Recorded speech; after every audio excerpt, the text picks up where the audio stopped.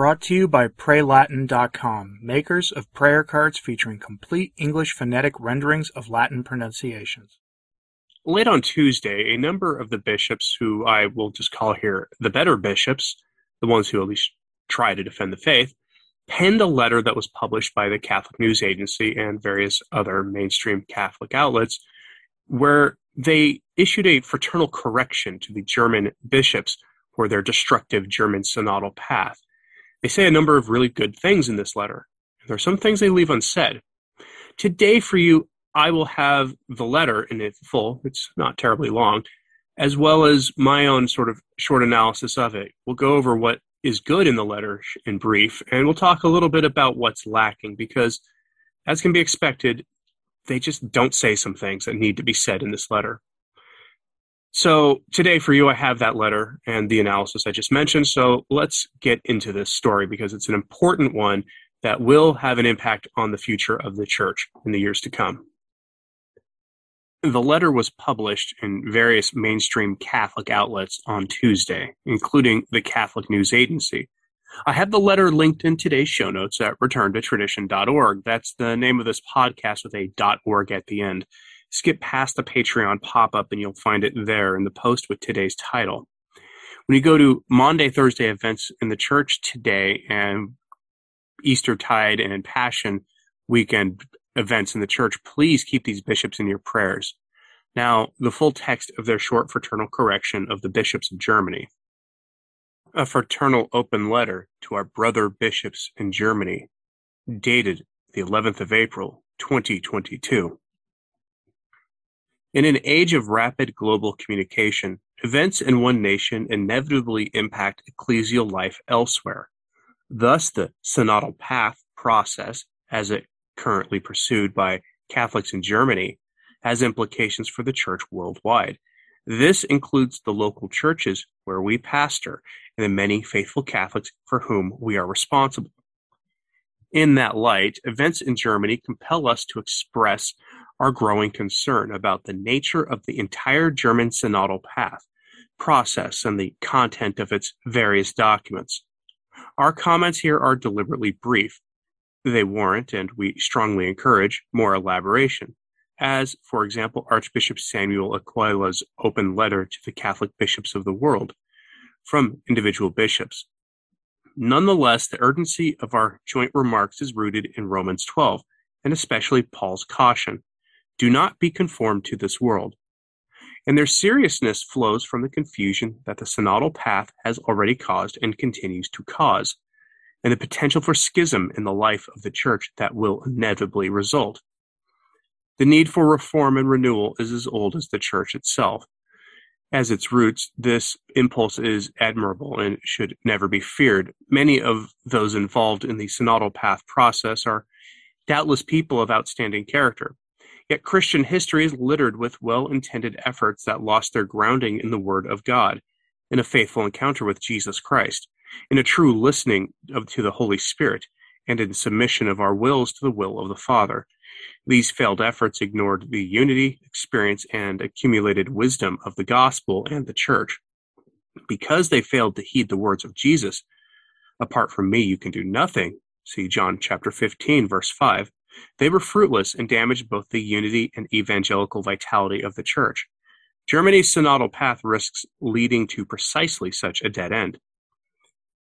As your brother bishops, our concerns include but are not limited to the following. 1. Failing to listen to the Holy Spirit and the gospel, the synodal path's actions undermine the credibility of church authority, including that of Pope Francis. Christian anthropology, the morality of the flesh, and the reliability of Scripture. 2. While they display a patina of religious ideas and vocabulary, the German synodal path documents seem largely inspired not by Scripture and tradition, which for the Second Vatican Council are a, quote, single sacred deposit of the Word of God, but by sociological analysis and contemporary political, including fleshly ideologies. They look at the church and her mission through the lens of the world rather than through the lens of the truths revealed in Scripture and the church's authoritative tradition. 3. Synodal path content also seems to reinterpret and thus diminish the meaning of Christian freedom. For the Christian, freedom is the knowledge, the willingness, and the unhampered ability to do what is right. Freedom is not autonomy. Authentic freedom, as the Church teaches, is tethered to truth and order, to goodness, and ultimately beatitude. Conscience does not create truth, nor is conscience a matter of personal preference or self-assertion. A properly formed Christian conscience remains subject to the truth about human nature and the norms of righteous living revealed by God and taught by Christ's church. Jesus is the truth who sets us free. A joy of the gospel, essential to Christian life, as Pope Francis so often stresses, seems utterly absent from synodal path discussions and texts, a telling flaw for an effort that seeks personal ecclesial renewal. 5. The synodal process at nearly every step is the work of experts and committees, bureaucracy-heavy, obsessively critical, and inward-looking. It thus itself reflects a widespread form of church sclerosis and, ironically, becomes anti-evangelical in tone. In its effect, the synodal path displays more submission and obedience to the world and ideologies than to Jesus Christ as Lord and Savior. 6. The synodal path's focus on power in the church suggests a spirit fundamentally at odds with the real nature of Christian life. Ultimately, the church is not merely an institution, but an organic community, not egalitarian, but familial, complementary, and hierarchical. A people sealed together by love of Jesus Christ and love for each other in his name. The reform of structures is not at all the same thing as the conversion of hearts. The encounter with Jesus, as seen in the gospel and in the lives of the saints throughout history, changes hearts and minds, brings healing, turns one away from a life of sin and unhappiness, and demonstrates the power of the gospel. The last and most distressingly immediate problem with Germany's synodal path is terribly ironic. By its destructive example, it may lead some bishops, and it will lead many otherwise faithful people, to distrust the very idea of synodality, thus further impeding the Church's necessary conversation about fulfilling the mission of converting and sanctifying the world. In a time of confusion, the last thing our community of faith needs is more of the same. As you discern the Lord's will for the Church in Germany, be assured of our prayers for you. Signed, Cardinal Francis Ahrens, Cardinal Raymond Burke, Cardinal Wilfred Napier, Cardinal George Pell, Archbishop Samuel Aquila, and many, many others. There are some good points in this letter here. Obviously, the German synodal way undermines church authority. The bishops are right to make that clear.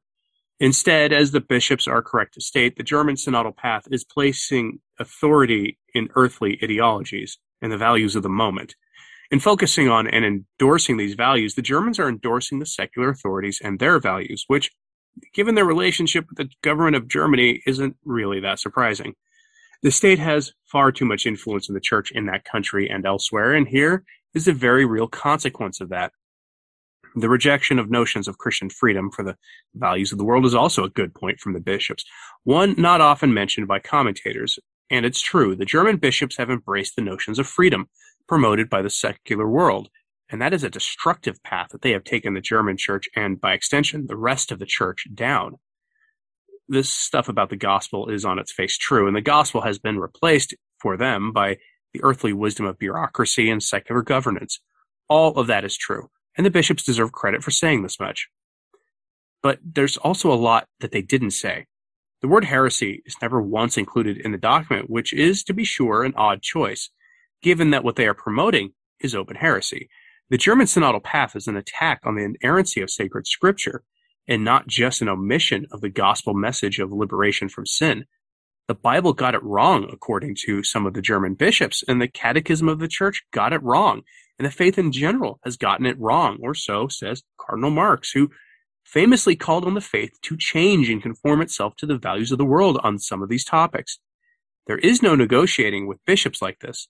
A fraternal correction is needed as an opening step, but these attitudes reflect an unpleasant truth. The bishops who penned this letter warn of impending schism. Folks, that schism's here already, and it has been here for a long time. It has taken the form of essentially two different faiths occupying the same title and same buildings as each other. Both claim to be Catholic, but are not. This letter was written in the spirit of Benedict XVI, while citing Francis positively, despite his past endorsement of the German synodal way and past recent endorsement. The bishops call out the German bishops for focusing on issues of power in a secular sense, and it kind of leaves me wondering, if they've ever seen an address given by Francis, since the only things he seems to talk about more than power is rigidity. As for people distrusting synodality, the Catholics who care at all mostly distrust synodality anyway. The vast majority of Catholics, though, are just apathetic to the whole process. Maybe that apathy is something that bishops who signed this document should consider spending some time thinking about the implications of. I could go on, but I won't. Instead, I'm going to ask this very basic, simple question of you. What did you think of this? Was this letter the right first step in taking real action?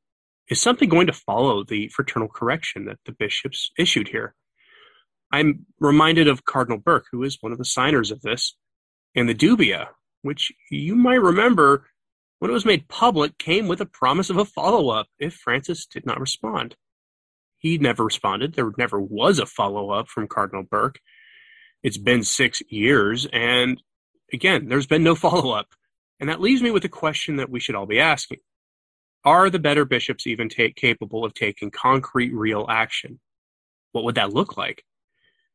Let me know in the comments, please. I'm curious what you think real concrete action would look like, because I know that there will be comments from people saying these are just words. We need real action. So what would real action constitute? What would that look like? Let me know what you think about this in the comments, please, and like and subscribe if you haven't. It really does help. As always, pray for the church. And have a blessed Maundy, Thursday, and the rest of your Passiontide. I'm Anthony Stein. Ave Maria.